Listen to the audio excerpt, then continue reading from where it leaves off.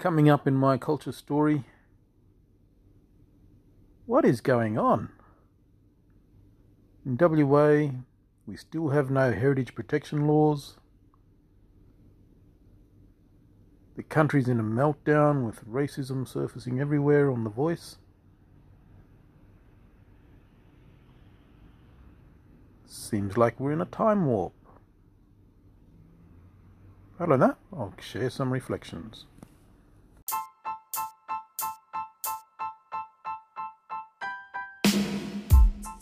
Oi. Ngala beta, kole la podcast ko.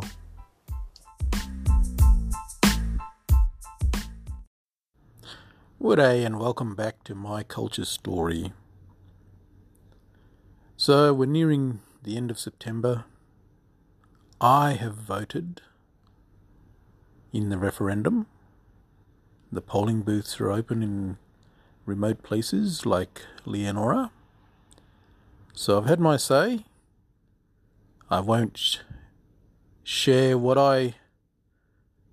how I voted, just as a matter of decorum, although as this episode proceeds, you will probably conclude how I voted. So yes, go out there, exercise your democratic and civil right, and vote. This is the most powerful and fundamental tool of being a citizen of the nation.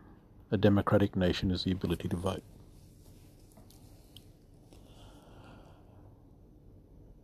But on to other things. So there's 4 things I'll share with you on this episode. It's been a while between drinks and I have been consumed by the events of life, the universe and everything. But I've been inspired by having taken a small group of underground miners out onto country.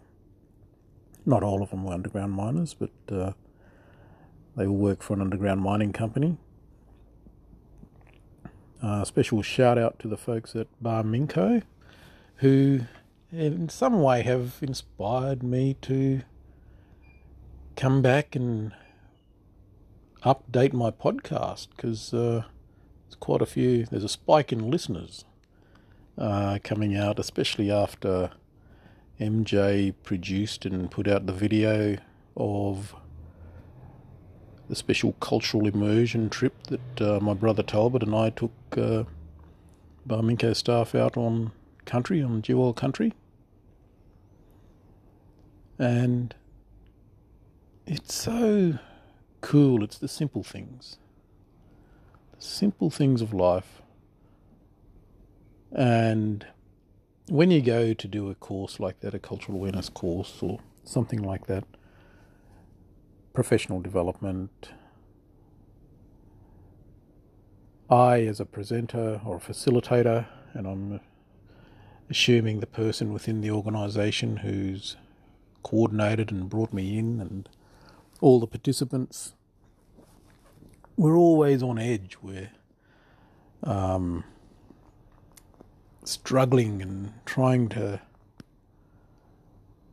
manage expectations, delivery, all those sort of things. But what I found on this trip, yes, I started off in that way, but as we all got together at Leinster and started to join and travel, and some people were joining later and others were still travelling and others went past and got lost. Lucky everyone's not lost, but missed the turn off because they were so engrossed in talking. As we go through all of that, it's always this sense of connecting and setting back into the rhythm of the land. Follow the time of the land. Just let go. And from that point, everything comes together. Because that's part of the whole experience of a cultural immersion trip on country. Someone like myself, we're hosting you. We're hosting you on this backdrop, this stage, this special place that is country, that has the hearts and souls of thousands of generations of Aboriginal people, of an ancient landscape, all coming together to that point in time that we experienced that event. So if you want to see a short skit of that trip I did with the Barminco crew, check out my posts on LinkedIn, Kado Muir on LinkedIn, and you'll see how even a plastic drum can't get away from the spear throw.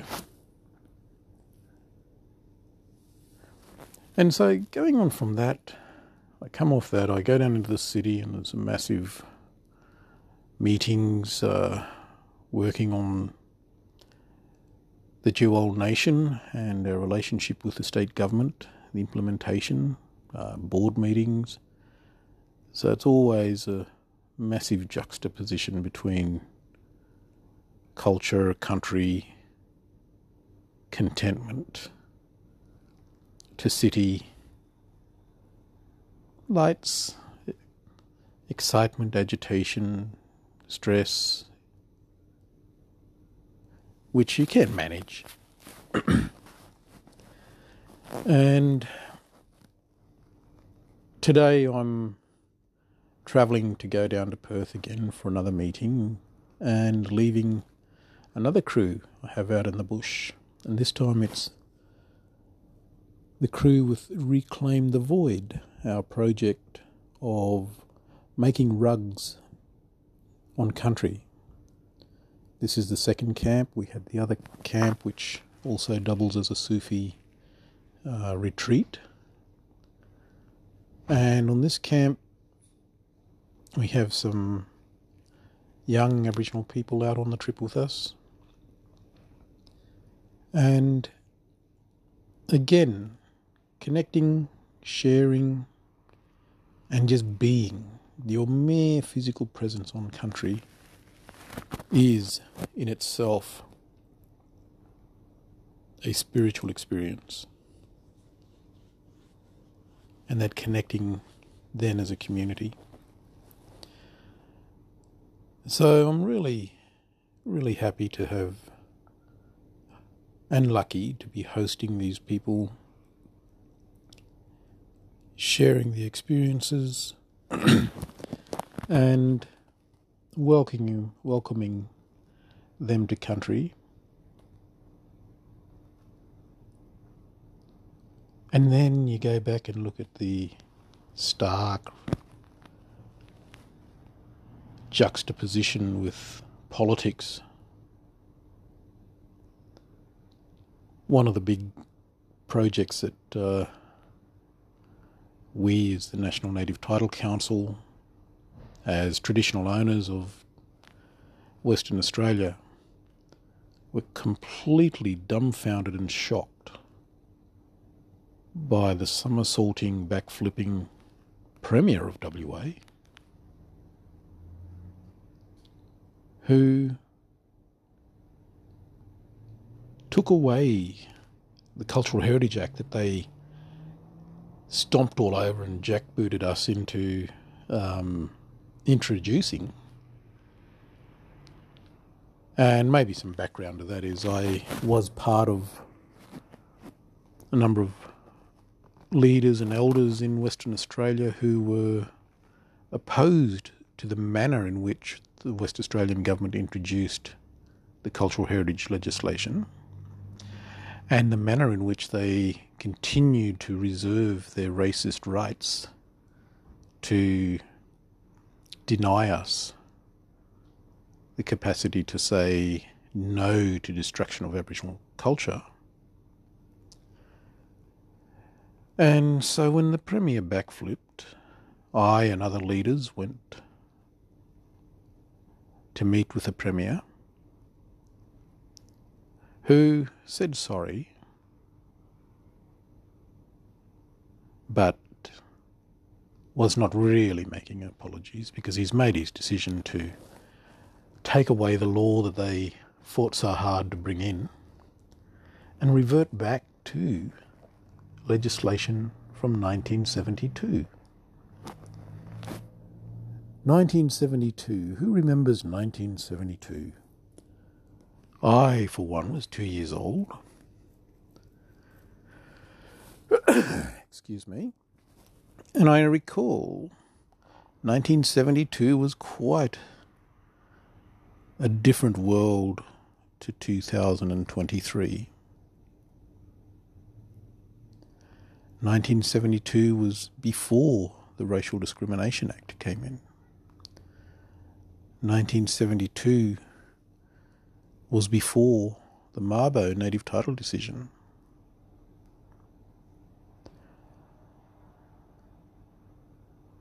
And don't get me wrong, the 1972 Act is actually a very, very, very good piece of legislation. I've worked with it all my professional life.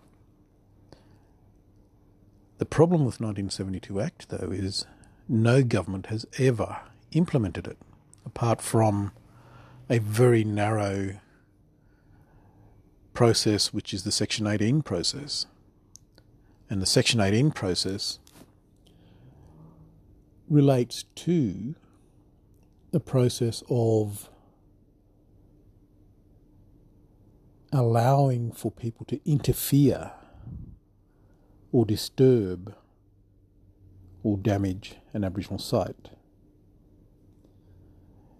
It was never about destruction of Aboriginal sites, but that's how the government and industry have sought to represent and implement the Aboriginal Heritage Act, largely since the 1980s.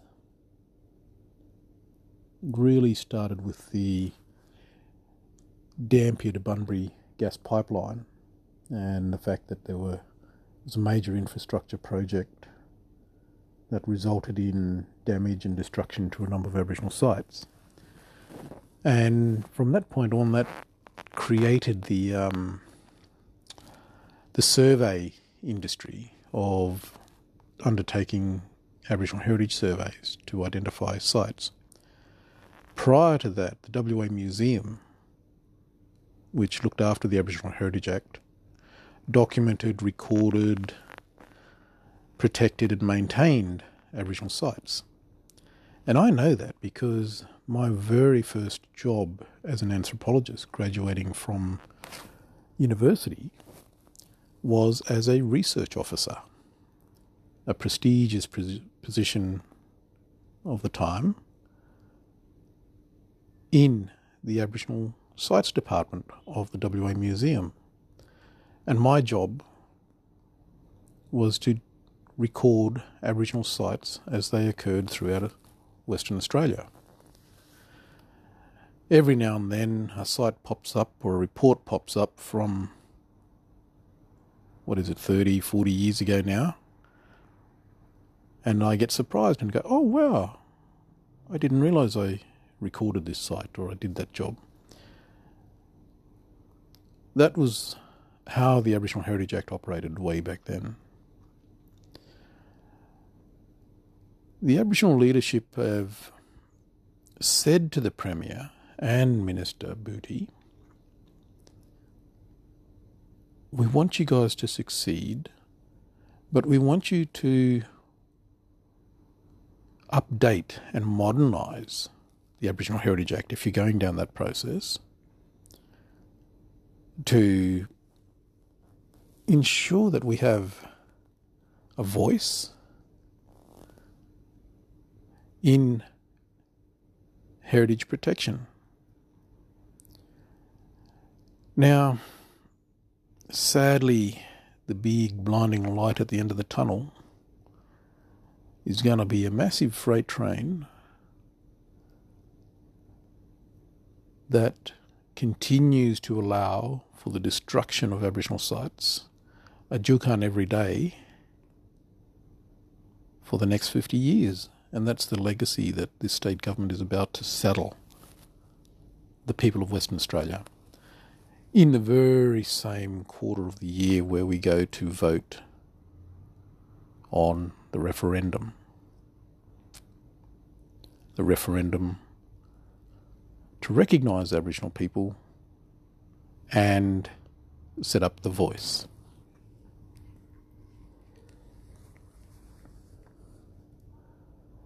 Now, there's a lot of arguments in the community about the referendum and the voice,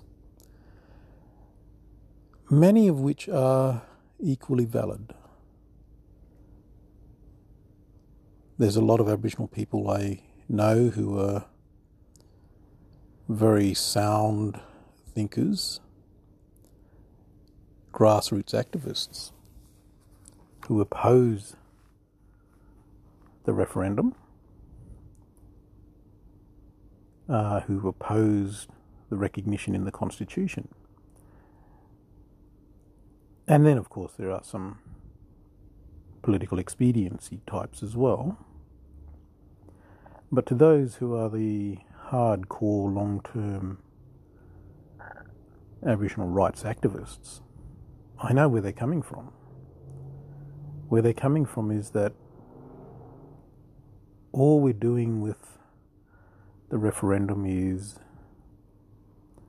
an copy editing exercise, updating an outdated constitution that does not reflect modern society, does not reflect the Australia we live in today. The mere fact that we are going to a referendum to bring recognition of Aboriginal and Torres Strait Islander peoples into the Constitution when specifically we were written out of the Constitution strikes to the very core of what the argument from the activists is, which is about preserving and maintaining and not ceding the Aboriginal sovereignty. And that's an ongoing conversation that the Australian settler society and Aboriginal people and Torres Strait Islander people will have for many years to come.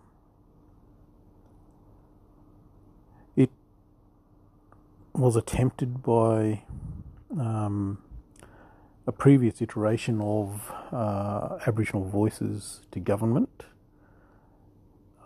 way back in the 70s, the calls for treaty, and Bob Hawke actually took the momentum out of the treaty campaign by setting up the Council for Aboriginal Reconciliation. And this is the litany of opportunities lost. The litany of opportunities lost include the Council for Aboriginal Reconciliation. The idea behind that was to set up a process of reconciliation in Australia so that after a 10-year period of conversation, retrospection, consideration, we, the Australian people, would be mature enough to articulate a relationship between the settler society and the First Nations, Aboriginal and Torres Strait Islander peoples, through a document or documents of reconciliation. Some people may remember these terms. That was the pathway to a treaty. Sadly, it was sidelined and sabotaged and diminished by John Howard And many people will remember the bare, utter disappointment of the people who were so immersed in trying to bring reconciliation in Australia. They were so disappointed with this extremist radicalism of John Howard. They stood and turned their backs on the Prime Minister of Australia.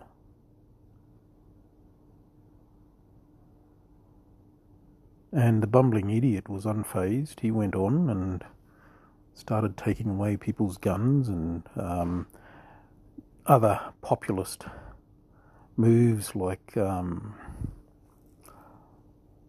selling Telstra, introducing GST.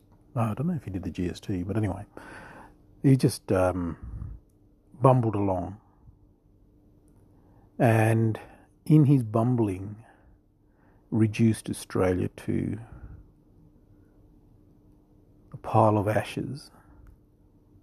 The hearts, the soul, the spirit, the enthusiasm of seeking reconciliation was reduced to a pile of ashes, out of which sprang reconciliation action plans. And this might come as a surprise to many people out there who look at work with reconciliation action plans. I would be very surprised if many people knew or understood that reconciliation action plans are the short end, the desperate end, the plea of civic-minded Australians to preserve and realise the ambitions of this idea of a treaty between Aboriginal people and the settler society. That's where reconciliation action plans come from that heritage,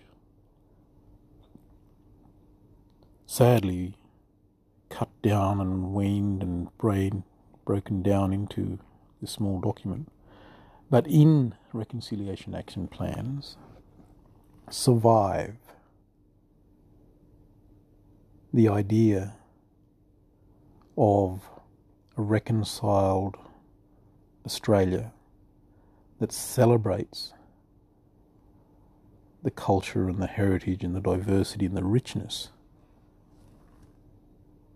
that I hold, that we hold as First Nations peoples. I live a very prosperous and wealthy life immersed in my culture. It may not translate into financial or monetary means, but spiritually, culturally, I am blessed to be an Aboriginal Australian. And that's what the reconciliation movement was about. And so what you find, there are these various pathways that lead us to, ultimately we will become a reconciled and nation at peace with ourselves. But sadly at the moment, there's so much political expediency, there is so much brutal racism just smouldering under the surface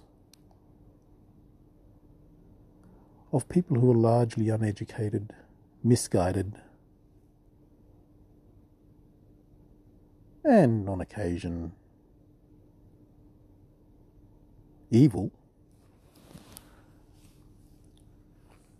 Although I think those are very few. It's more ignorance and people who are comfortable in their ignorance, they cannot see anything outside of the veil of ignorance that enshrouds them. And sadly, that's what we're witnessing across Australia today. People who are immersed in political expediency, manipulating the ignorant to undermine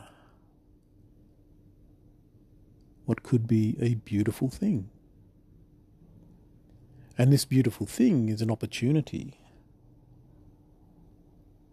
to be informed by the collective wisdom of Aboriginal people on how to make decisions about this country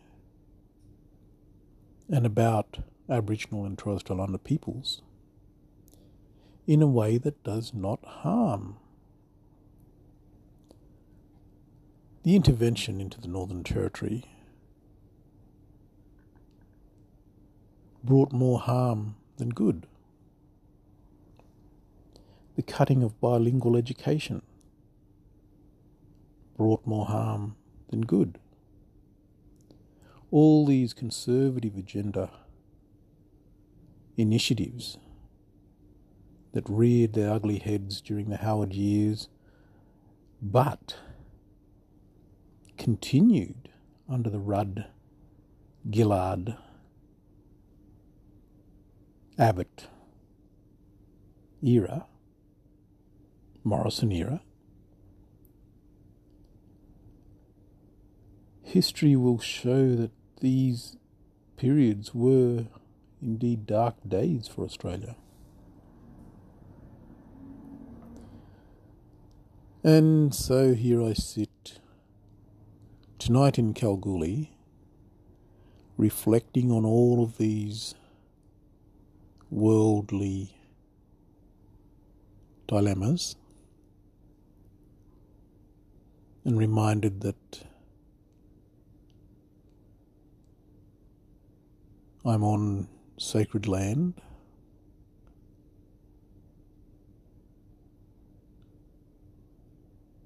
We occupy, each of us, sacred space.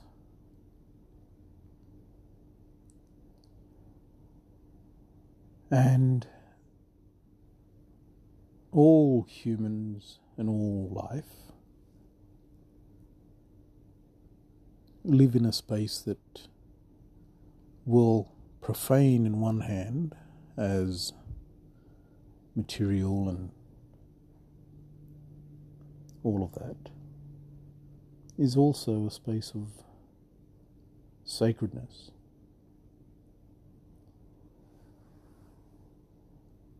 And they're the sort of things that I reflect on and share in these pursuits of cultural immersion, visiting country, sharing the beauty of the country.